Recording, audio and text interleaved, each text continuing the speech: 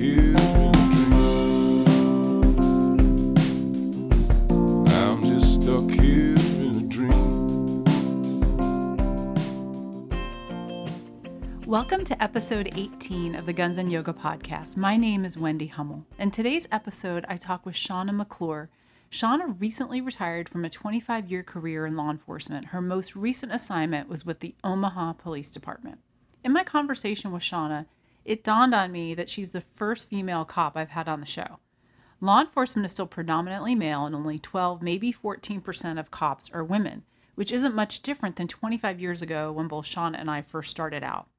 We discuss challenges women in this career field face when it comes to balancing family and motherhood, and the bond that some female officers share. We also talk about some things that could be difficult to hear. Shawna openly speaks about her PTSD diagnosis, her suicide attempt, and the call that broke her. On May 20th, 2015, Shawna responded to a call in which her friend and fellow officer, Detective Carrie Orozco, was shot and killed in the line of duty just one day prior to going on maternity leave. Carrie's daughter was born premature, and after 3 months was getting released from the hospital and going home for the first time. Having had 2 premature children who spent 55 and 38 days respectively in the NICU before coming home, I remember how hearing about this case personally impacted me. Shawna shares her lowest point, her suicide attempt, and the support her husband and family have played in her path to healing, in addition to resources like therapy, prescription medication, the organization COPS, Concerns of Police Survivors, and WCPR, the West Coast Post-Trauma Retreat. WCPR is a program for first responders whose lives have been impacted by their work. It's staffed by experienced first responders, mental health clinicians, and chaplains specifically trained in trauma recovery. It's a residential program that provides an educational experience designed to help current and retired first responders recognize the signs and symptoms of work-related stress, including post-traumatic stress. Shawna's honest and raw account of her dependency on alcohol, mental health issues and the stigma associated with it, isolation, and suicide demonstrate her brave and resilient nature. If you find value in this episode, please share it, give us a review, and if you'd like to be notified of future episodes and want to receive our future newsletter, you can subscribe on our Podbean website. I'd love to hear from you with questions or suggestions for future guests or topics you'd like to hear about. Welcome to the show, Shawna. So glad you're here this morning. Hi, thank you for having me. It's so good to see you. Now, of course, the people listening can't see us, but it's good that I get to see your face while we talk. Right back at you, sister.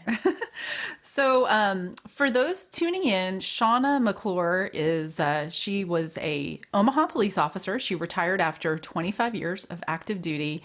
And her and I met sometime last year, and I'll let her kind of go into how that all transpired. But Shawna is an amazing person, and I told her before we got started, the reason why I really wanted her on the show, and I'm very excited that she agreed to be on here, is that she has a really great story to tell. And when I say great, I don't mean that in the way that she didn't experience a lot of hardship and adversity, because she certainly absolutely did. But she just has this way of commanding attention when she speaks. She's just so raw and genuine, and I really think those listening will really, really benefit from hearing her story. So thank you again for being here. Oh, thank you for having me. Yeah. So why don't we just start at the beginning, like I typically do, is just tell us how you decided to get into a career field of law enforcement, because let's face it, this career field is still mostly men. Even 25 years after you started, there's still 12 to 14% of cops that are female. So how was that for you? What was that path like? So I am a legacy. Mm-hmm. My grandfather was a conservation officer in Buchanan County, Iowa.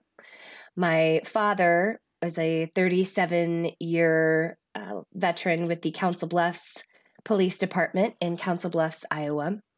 So I always knew that I was going to be a police officer. That was, of course, if I didn't go to Juilliard and major in theater. So Okay. it was I can see that too. It was one or the other. It was one or the other. That Juilliard, explains. police That officer. explains. It does. It explains a little bit now about why your presence is so commanding. I can see that. So I graduated from high school, and so I graduated in May, and by November of 1996, I was a deputy reserve with the Potawatomi County Sheriff's Office in Potawatomi County, Iowa. And that was at the tender age of 18. Oh, boy. Believe it or not. They gave me a gun and a badge and said, go forth and enforce the law, which seems completely insane to me, but that's what they did. Good for me. Yeah, that's incredible. I was with the Potawatomi County Sheriff's Office for 2 years. And during that period of time, I started going to college, and I got a job opportunity in the Quad Cities, working private security. And that lasted for about 9 months before I got my first full-time gig with the Atlantic Police Department in Atlantic, Iowa, where I spent 8 years. Now, it wasn't supposed to be 8 years, okay? My plan was to go there and serve my 4-year sentence. And by that, I mean, most small municipalities require their new hires to sign a contract promising at least 4 years out of them, knowing that there was a possibility that they would move on to bigger opportunities, bigger departments. So I served my 4-year sentence, and then what happened? Life happened, and I got married, and I had babies, and I started thinking things like, this is a great place to raise kids. So 8 years later, my circumstances changed, and I decided that it was time to move on. Mm-hmm. And so in 2007, I went to the Omaha Police Department, where I spent the next 15 years. Now, I am proud of my 25 years of service. I'm incredibly proud of it. As well, you should be. So, Omaha Police Department, I spent most of my time pushing a black and white around. Mm-hmm. I served mostly in the eastern side of town. Pretty much most of my career was served on the eastern side of town, northeast and southeast. And then I ended my career at the Omaha Police Department in Criminal Investigations Bureau. I was a fraud investigator, so anything that had to do with money, I was investigating crimes that had anything to do with any sort of monetary loss. So it wasn't super riveting work. Yeah, we weren't kicking down doors or anything like that. It's still important work, but it was good work. It was good work. Yeah. It was good, solid investigatory work. So I want to ask you a question because, I was just thinking about this. I know a lot of female cops, but you're the first one to come on the show. Oh, right on, man. Yeah, and you're not going to be the last. But so let's just stop for a minute and talk about what it's like to be a female cop and to be a mom and to balance family and work and what that was like, if you don't mind, because it just kind of dawned on me that you're the first person that we can talk about this with. So, okay.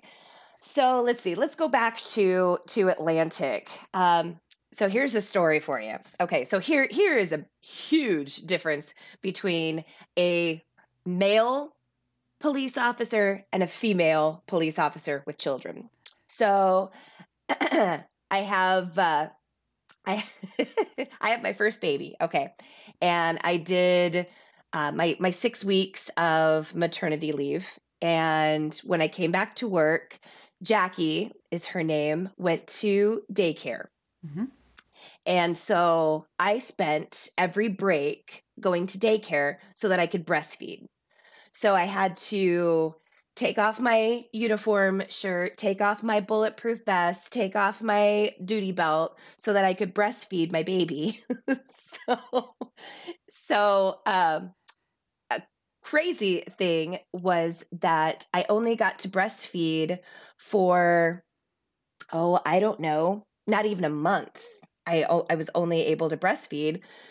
Come to find out, my milk supply was basically strangled by my bulletproof vest. Mm, yeah. So it's just like I was bound like that. And so I was only able to breastfeed for about a month. So there's a huge difference right there. Definitely. And, I can relate. I'm really glad that you just, put that right out there because it's something to consider. And I know that things have changed since you and I had our kids when we were trying to navigate our careers. But right, like having to wear that kind of equipment and how that can hamper and impede our, our hormones and being able to do that for our children if we choose to. And I got to tell you, like at the time when I had to breastfeed, I had to pump. Mm-hmm. And I worked at night and literally would pump while listening to the radio and being in like a closet. It wasn't even like a true locker room, Right. And so I think now they have now they have lactation rooms with like meditating music and rocking chairs and stuff. I didn't have that in our day. No, you found a closet or a bathroom stall and you got comfy in there. Exactly. So I'm so glad you said that because that's something that guys don't have to think about that, nope. Right? But I would, night shift. Whenever I had to work night shift, I'd have to come home and, get the kids up while I was working and get them put together and get them to daycare so that I could sleep for a few hours and then come back and pick them up and then be a mom and a wife for a few hours before I had to turn around and hit the streets again. So it was, very, very much these sort of alter identities between being a mom and a wife and taking care of my babies and taking care of my husband and taking care of my house and then turning around and having to go out and, like I said before, push a black and white around and be a police officer. Yeah, and to kind of add to that, I don't know if you've mentioned this yet, but your husband is also a law enforcement officer. So my husband is a law enforcement officer. My ex-husband was not. Gotcha. Okay, gotcha. I knew you were married to a cop now. So that probably even made it a little bit more interesting because I know a lot of first responder couples, manage it and each one kind of understands because they're both having the same type of career. So that even adds a whole new perspective. Absolutely. And especially if you have a spouse who doesn't support that career, which was my situation at the time. It made things a lot more difficult, especially if I had to work overtime, if I got held over, or if I got hurt, or any of the unpleasantness that comes along with the job. I didn't have support from the person that I should have had that support from. So that made it that much more difficult. I can't even imagine. This career is hard enough. And without having support at home or even from extended family is got to add just another layer of stress on top of everything else. Yeah, definitely. Absolutely. So you talked a little bit about the different positions that you held or assignments that you had during your course of your law enforcement career. So let's fast forward a little bit, and now you're married to your husband is still a law enforcement officer, right? Yes. Yep. He is a canine handler with the Council Bluffs Police Department in Council Bluffs, Iowa. Okay, and you recently retired. I did. Congratulations, Yes. by the way. Thank you. Thank you. I appreciate that. Yeah, it was the absolute best choice for me. 25 years of service. It was time for me to, first of all, focus on myself and my health, my mental and emotional health. And I truly felt called to move on to a different career path. I will always be blue, but it's time for me to use what I've been through and put that towards something that's going to be not only rewarding for me, but rewarding for my fellow first responders. Mm-hmm. So it's, it hasn't been easy. I'll be honest, it was not my first choice. I struggled with the decision for a long time before I took the leap. And now that I have, I would be lying if I told you I didn't miss some aspects of the job. But I know that leaving the job was the right thing to do. Well, I appreciate you being so honest in that, because I think that there are so many cops right now, and other first responders for that matter, that I think are struggling with the same things and the same potential decision about, should I leave? Should I retire? Should I do something else? And, if you don't mind kind of going into or kind of telling us more about what, I know it was a gradual decision, obviously. Yes. But what sorts of things led up to bringing you to the point where you are today, where you decided that it was time? So, I think that the first thing that I will mention, that I will talk about, is my PTSD diagnosis. I was diagnosed with PTSD in 2017. In addition to insomnia and alcohol dependency. And I have struggled with that diagnosis since 2015. Mm-hmm. And what's important to remember is it was not one incident that was it was the culmination of years of law enforcement, of personal tragedy, of mommy and daddy issues and sad little girl issues. And it was all of those things over the years that led me to my breaking point. And have you ever seen the movie Indiana Jones and the Temple of Doom? I have. Okay. So you remember the scene with the big boulder, right? Where he's running in the cave and there's the big boulder who's chasing after him. Well, May 20th, 2015 was my big boulder. Mm. On that day, Detective Carrie Orozco of the Omaha Police Department was shot and killed in the line of duty. Mm-hmm. I was one of the first uniform officers to respond to the scene. I was also a trained EMT, so I had medical equipment with me, and I provided life-saving measures to try to resuscitate Carrie. Ultimately, I was not successful, and Carrie died in my arms.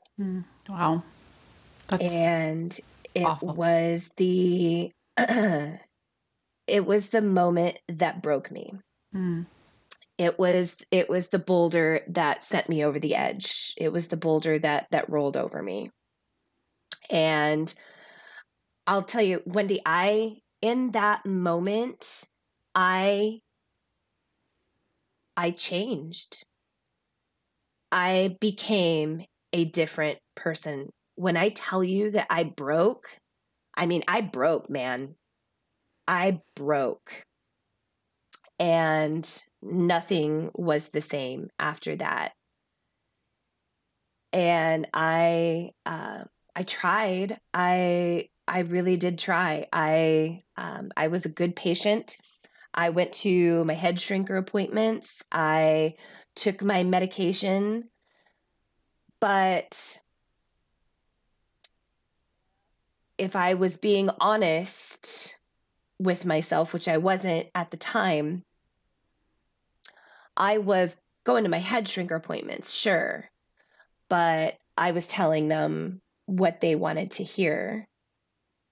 I was telling me what I needed to hear. Well, and I think it's really easy for cops to be able to do that. Absolutely. I mean, it's really easy for us to tell them we know what they want to hear. Yeah, especially if there's an end game, and the end game is you telling me that I'm A-okay and I can go back out and do my job, then I can play the game. And that's what I was doing. I was playing the game. And I was taking my medication, sure, but I was over-medicating, and I was self-medicating with booze. I swam down to the bottom of a bottle, and I hung out there for years. For years. I can remember coming home from my head shrinker appointments and making a stop at Hy-Vee, and I would pick up my thick beer, like you could cut it with a spoon, thick beer. And I would start out with that on my way home.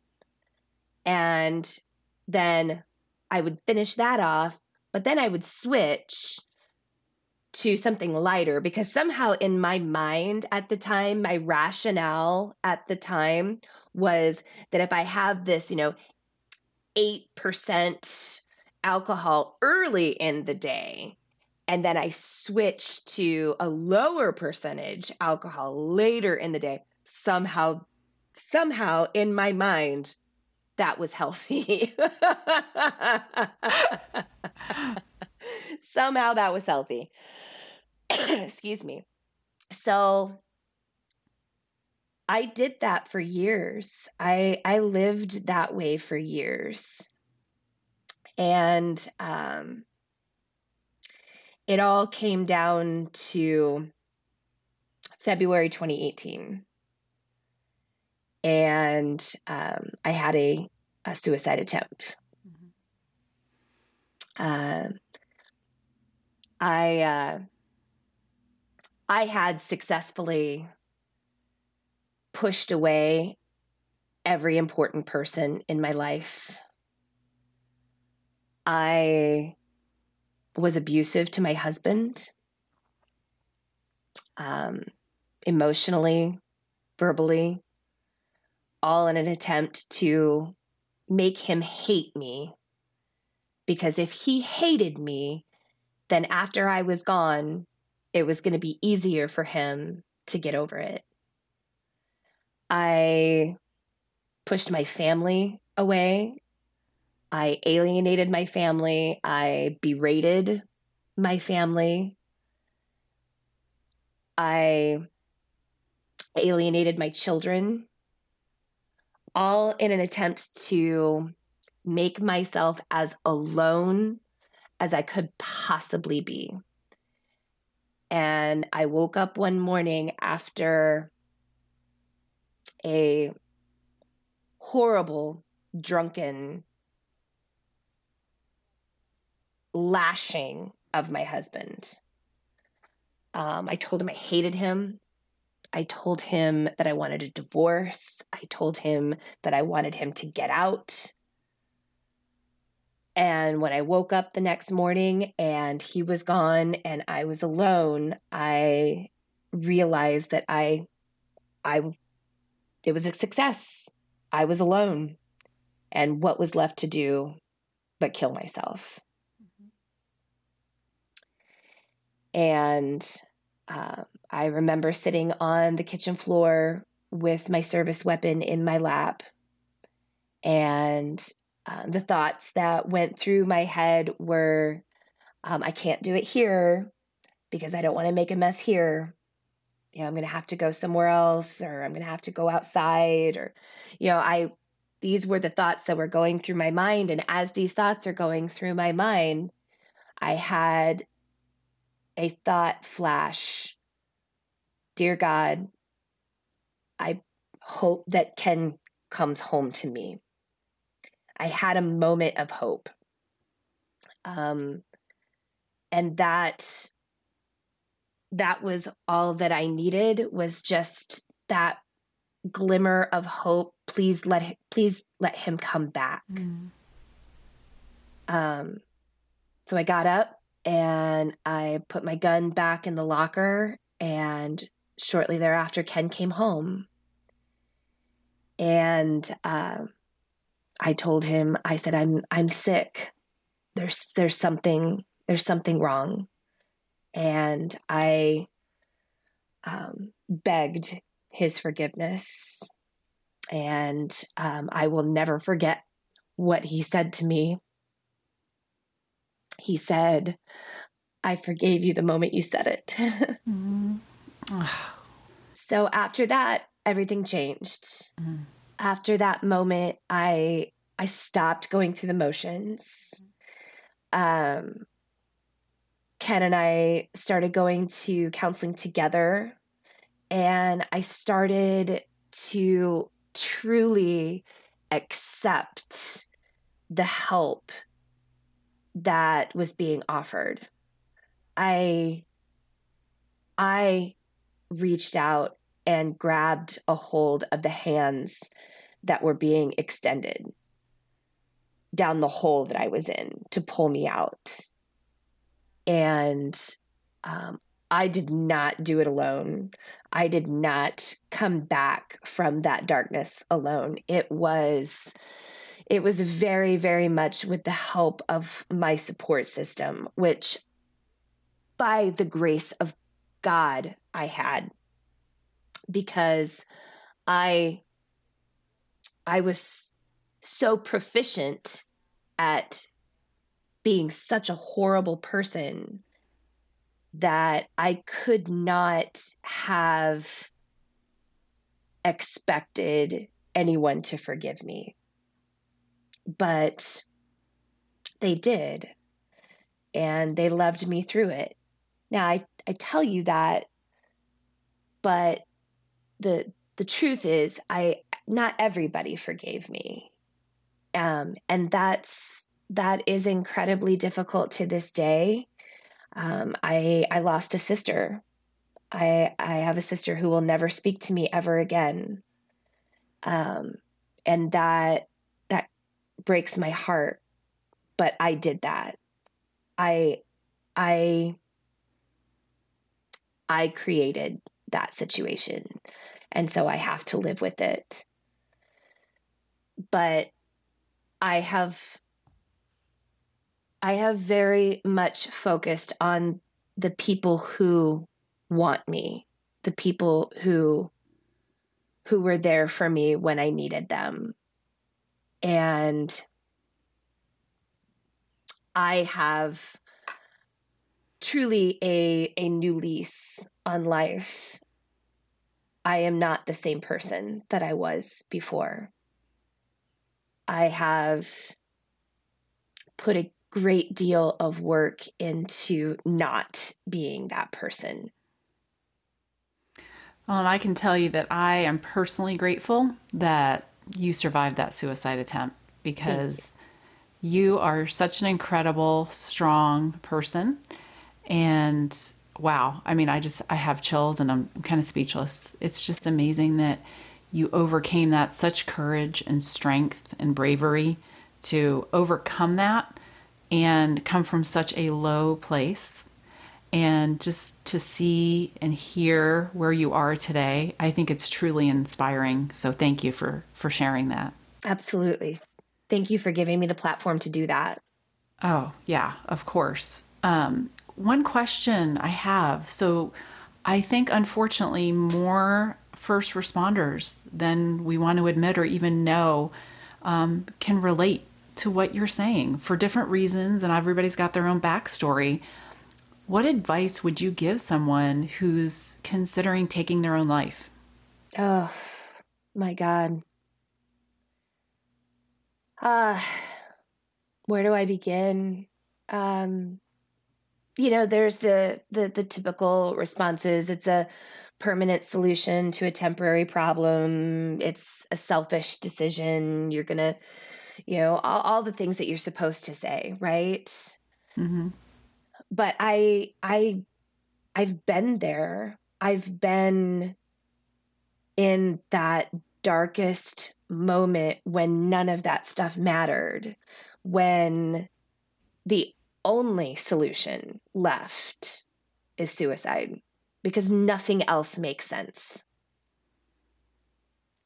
And I'm here to tell you that the darkness that you're in, that is a lie. That is not your life. That is not who you are.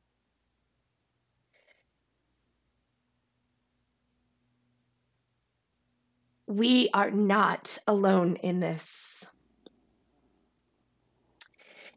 And when you're in that hole, in that darkness, you can't see all of the people who are around you, who love you, who want you to overcome, who want you to be there. You can't see it until you reach up and you grab a hold of the hands that are being extended and you start pulling yourself out of that hole. But you can't do it alone. You can't. I tried. I tried, and you can't do it alone. Yeah, because what screams out at me when I hear you, talk about what led you to your attempt is just isolation. Yes. You isolated and you felt shame and you pushed people away. And that's just, unfortunately, such a common thing that I see other people do. And I'm not saying that they're at the brink of taking their own life, but I think a lot of first responders do that because they think that they're the only ones that are experiencing what they're experiencing. And Absolutely. That's why I think it's so valuable for you to, and I know it's not easy and I appreciate it. It's not easy to talk about this, but believe me when I tell you, I know it's going to make a difference. I hope so. One thing I want to ask you about, and then we can kind of move forward, because I'd like everybody to hear about your healing path, because you've got some incredible support, like you mentioned. Not only on 2015, you said that was when you broke, but I want people to understand that not only was that just a call for you, that was your friend. Yeah. And I know if it's anything like it is here with my agency, and there's not a lot of women. And a lot of times we're close, we become friends. We're not just coworkers, we're mothers, we're daughters, we're wives, and we have a special bond. So I know that from talking to you in the past, that was something similar to what you had with your friend. Yeah. Carrie was a friend. I can remember going to the call and being prepared to render aid. I had been in that situation before, and I was prepared to do it again. I was not prepared to see Carrie laying there. Did you know that it was her when you were on your way? Okay, wow. No, it wasn't until I arrived, made my way through the crowd of people that were already on scene, and saw her there. Yeah. And you and I've talked about this before, but it's always unimaginable whenever we lose anybody in the line of duty. But that particular incident, although I didn't know her and obviously didn't know you at the time, that really impacted me personally because her circumstance, she had a child in the NICU. That's right. She was just about to start maternity leave because her child was going to come home. Both of my daughters, same situation for me. They were born premature and were in the NICU. I went back to work, and then when they got out of the hospital, went home. And so, just like everything else, when something's more personal, it impacts us more. So absolutely, that incident is something that stays with me as well. And so thank you for sharing. Of course. So let's talk about your path to healing. So you decided, you're like, I'm done. I've got to reach out for help. What was that like? You talked about therapy with your husband. Mm-hmm. What are some of the other things that you did? I can't emphasize enough how important therapy is. I can't emphasize enough how important it is to have someone you trust that you can go to and say, hey man, this is how I'm feeling. This is what's going on inside of my mind, and I'm having trouble sorting it out.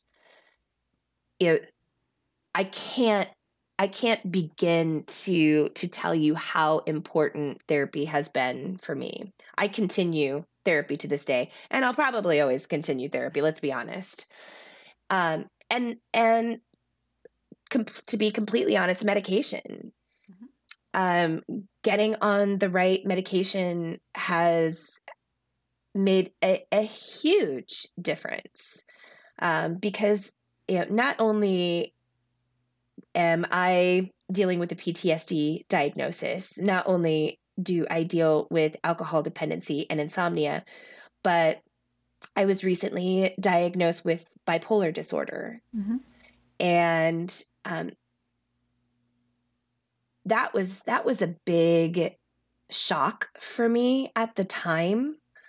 But because there's such a stigma that is connected to bipolar and PTSD and mental health disorders in general.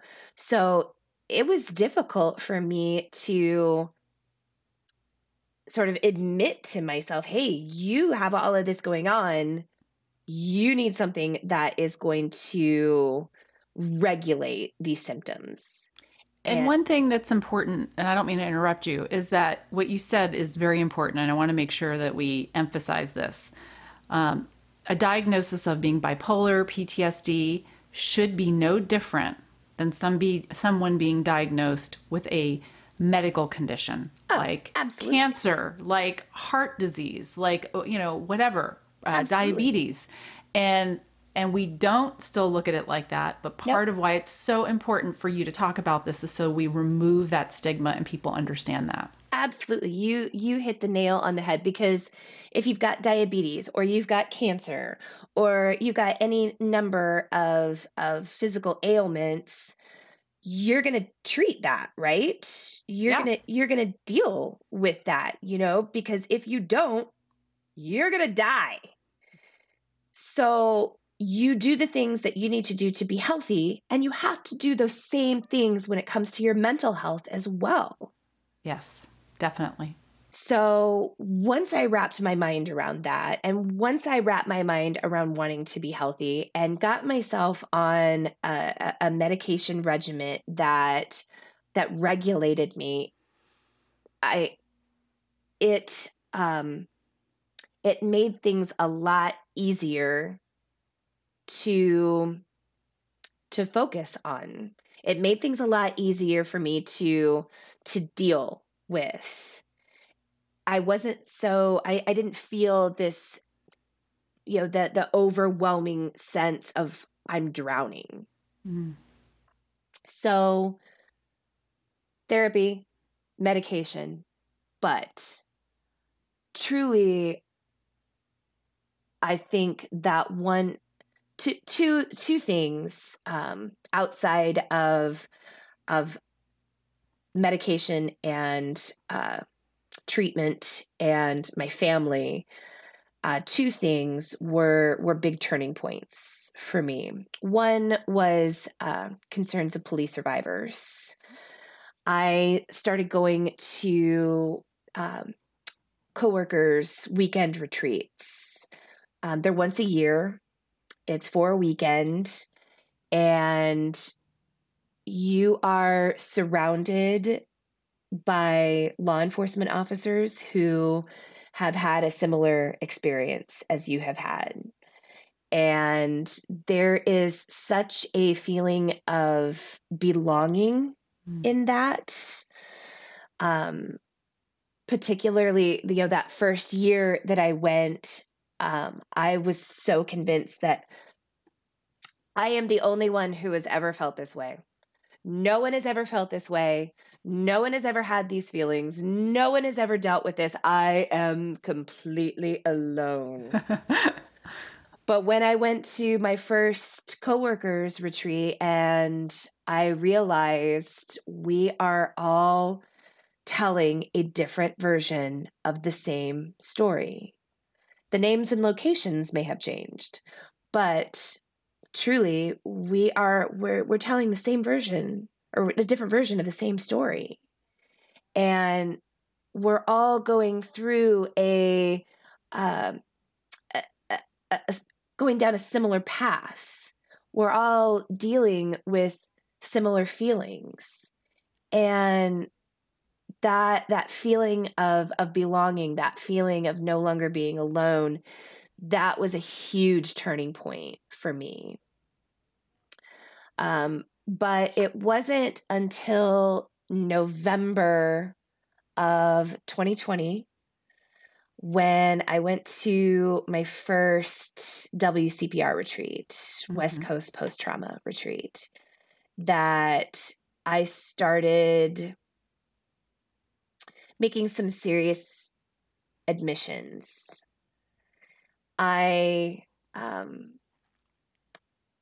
So just to give you, I know you know, but for the listeners, so WCPR is a intense week-long retreat for first responders who have suffered trauma. And when I say intense, I mean intense.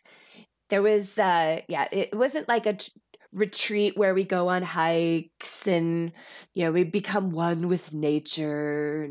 No, it was nothing like that. It was locked down. We're talking about your feelings, whether you like it or not. It was intense. And I think that word retreat is a little deceiving. It's incredibly deceiving. Incredibly. They should call it. But people might not go if they called it something else. They should call it West Coast Post-Trauma Lockdown. But when I went into it, I was completely taken aback. Mm-hmm. I mean, like night one, they start picking the scab, man. And they're relentless. And so I had to have a conversation with myself because the big voice was saying, pack your bags and get out of here.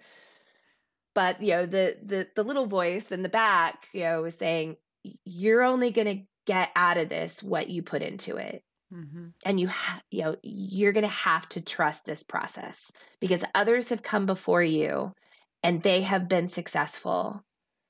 You can be successful too. You can walk away. Either you can walk out of here having gained nothing but a chip on your shoulder, or you can walk out of here having gained a whole new insight. And it took me probably 3 days into the retreat to truly give in to the process. I had my aha moment. I had my magical aha moment. And once that happened, it started opening up new doors in my mind. It started it started giving me realizations that I had suppressed or I wasn't ready to deal with. I wasn't ready to talk about, even after all of those years.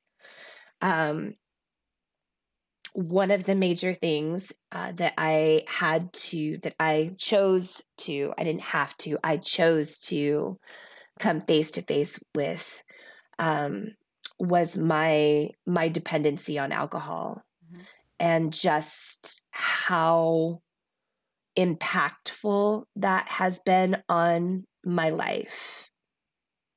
And the other thing that I really looked at was the fact that my career as a law enforcement officer was over. Mm-hmm. And I had to come to terms with that. And, you know, it's not that WCPR is there to sway you one way or the other, you know, keep working or don't keep working. It was, like I said before, picking off the scab, because, you know, we're putting a Band-Aid on a bullet hole, and you're not going to heal that way. But, you know, when you've ignored it for so long, when you've suppressed it for so long, that becomes comfortable. That becomes normal. And when somebody gets in there and starts pulling out all the infected parts, well, that hurts. And you don't want to do that, because you've been just fine with it festering for years, for me. But once you get down to the root of it and you start that true healing process, then it gives you the room to look at things from a broader spectrum, as opposed to, you know, looking at it in a narrow spectrum. You can finally see the forest for the trees because you back up and you can see it. Well, and I think what you described earlier about the voice in your head, about just wanting to run that first day, I don't think you're alone in that. I think a lot of people have that same feeling. And I think it's so cool how you described it. And that's one thing is so great about you. You're so articulate. You have such a way with words and explaining these things, that there was just that glimmer of hope that you talked about earlier. And there was something that told you, no, I need to stay. Yeah. I know I can do this. And that's just so inspiring for people who are listening, who are in a similar situation. Like there's always hope, and there's always support. Always, always. So if someone listening wants to, reach out for resources, and they're thinking about WCPR, because I know you've continued to be in touch with, I have. Yeah, as a peer, and you have gone back to help. Talk a little bit about that process, like having gone through it and then coming back and be able to give back to others. What's that like if somebody is listening who might be interested in thinking about going? Okay, so if you're interested in going, go. Yeah. So there's that. You should go. And there are multiple locations. I think it's worth mentioning. WCPR started in California, and that's still where they have the most different quote unquote retreats. But they're all over the country now. Yes, absolutely. I went to one in Linwood, Kansas. I went to another one in Fremont, Nebraska. Yeah, you know, they're all over the place now. They should change the name. It's deceiving. Excuse me. But yeah, if you're thinking about going, if you feel like you could benefit from something like that, absolutely go. 100%. I'm one of their biggest cheerleaders now. Now, particularly that I have been on both sides of the spectrum. Sure. Yeah. I have been both a client and I have been a peer. And being able to see it from both sides, Mm-hmm. it paints this amazing picture. Because I think personally, I feel like it's important for peers to have also experienced being a client. I think that it gives you that much brighter of a picture of what WCPR is. And so when I was a client and I was asked later on at the end of the week, I was asked to come back and be a peer. And I can't tell you how validating that was.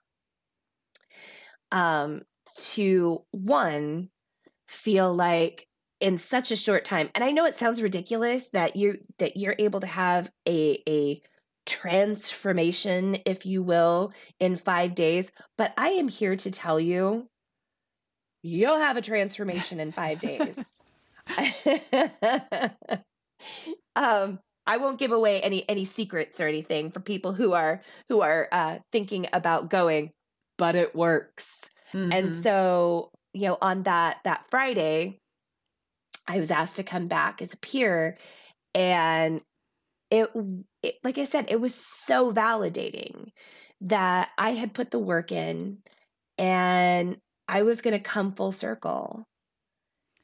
Yeah. And that is having experienced that, it was incredible, man. It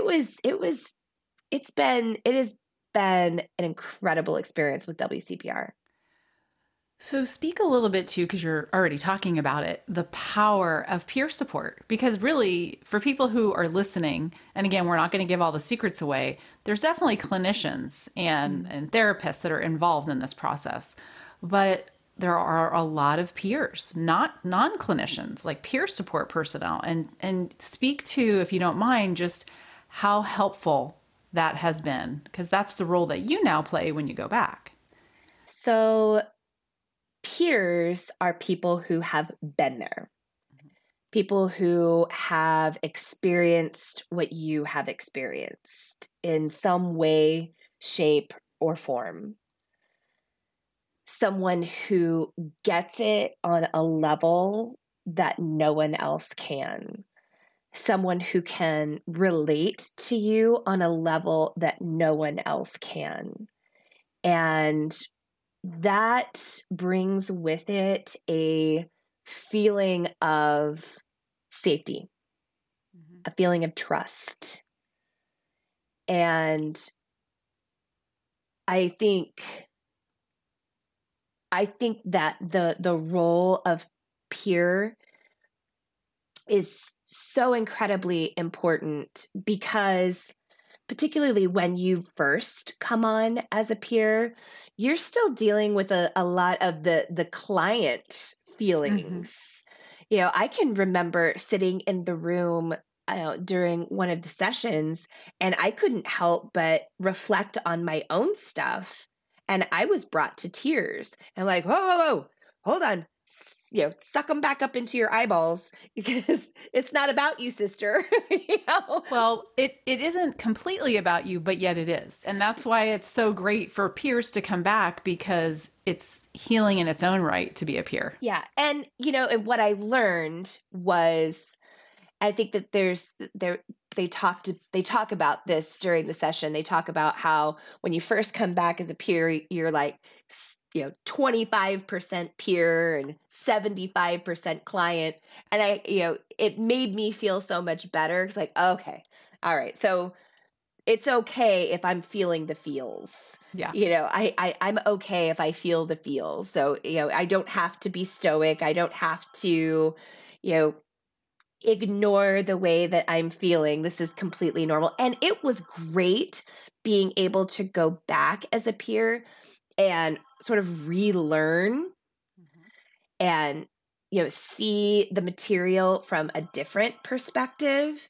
Because I can remember being like, I don't remember talking about this, because I was such an emotional, puddle of goo the entire time I was there as a client, that I really got to learn more and experience more as a peer.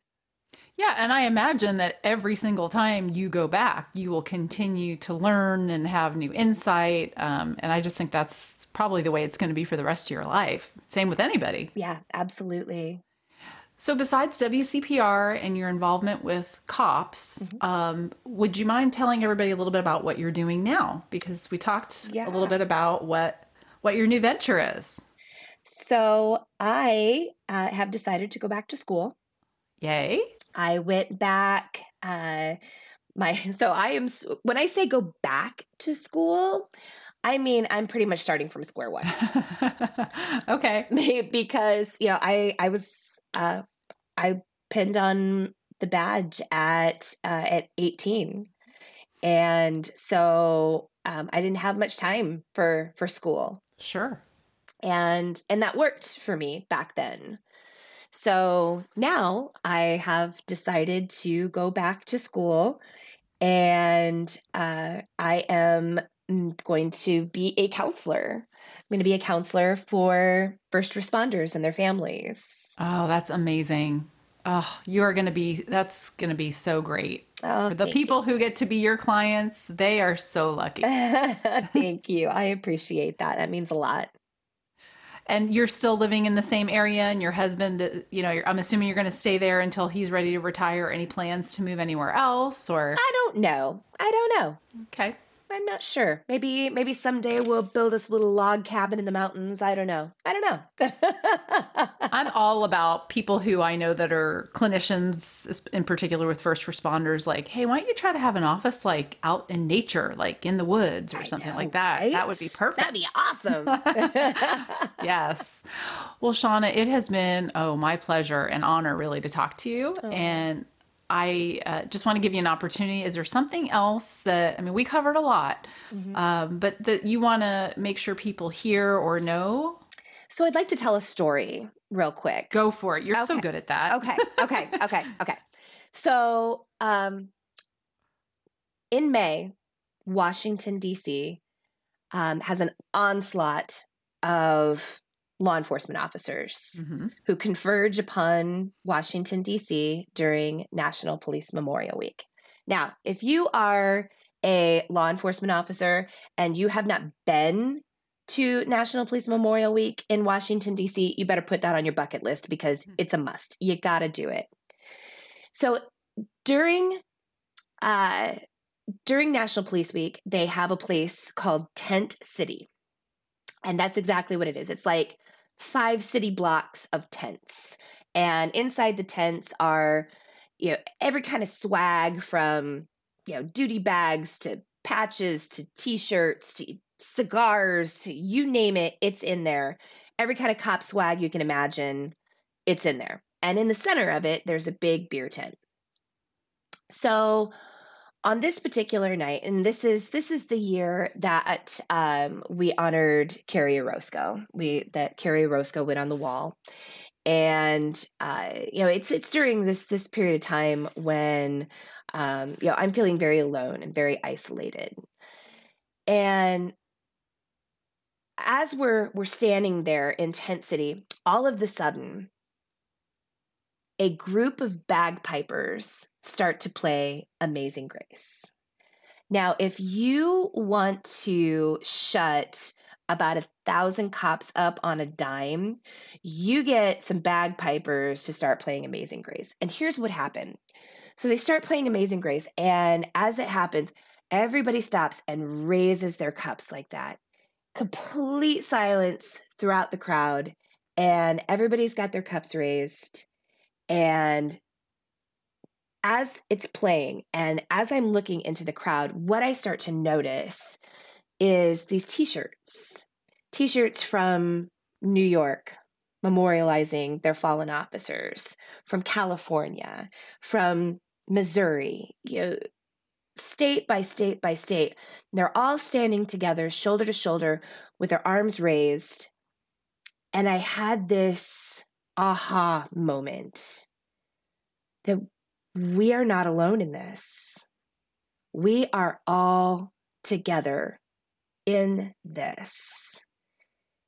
And if you ever feel like you are doing this by yourself, I am here to tell you that this is a family that no one wants to be a part of.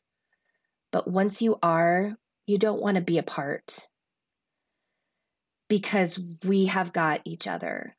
We are taking care of each other, and we are here for you, and we want to help you.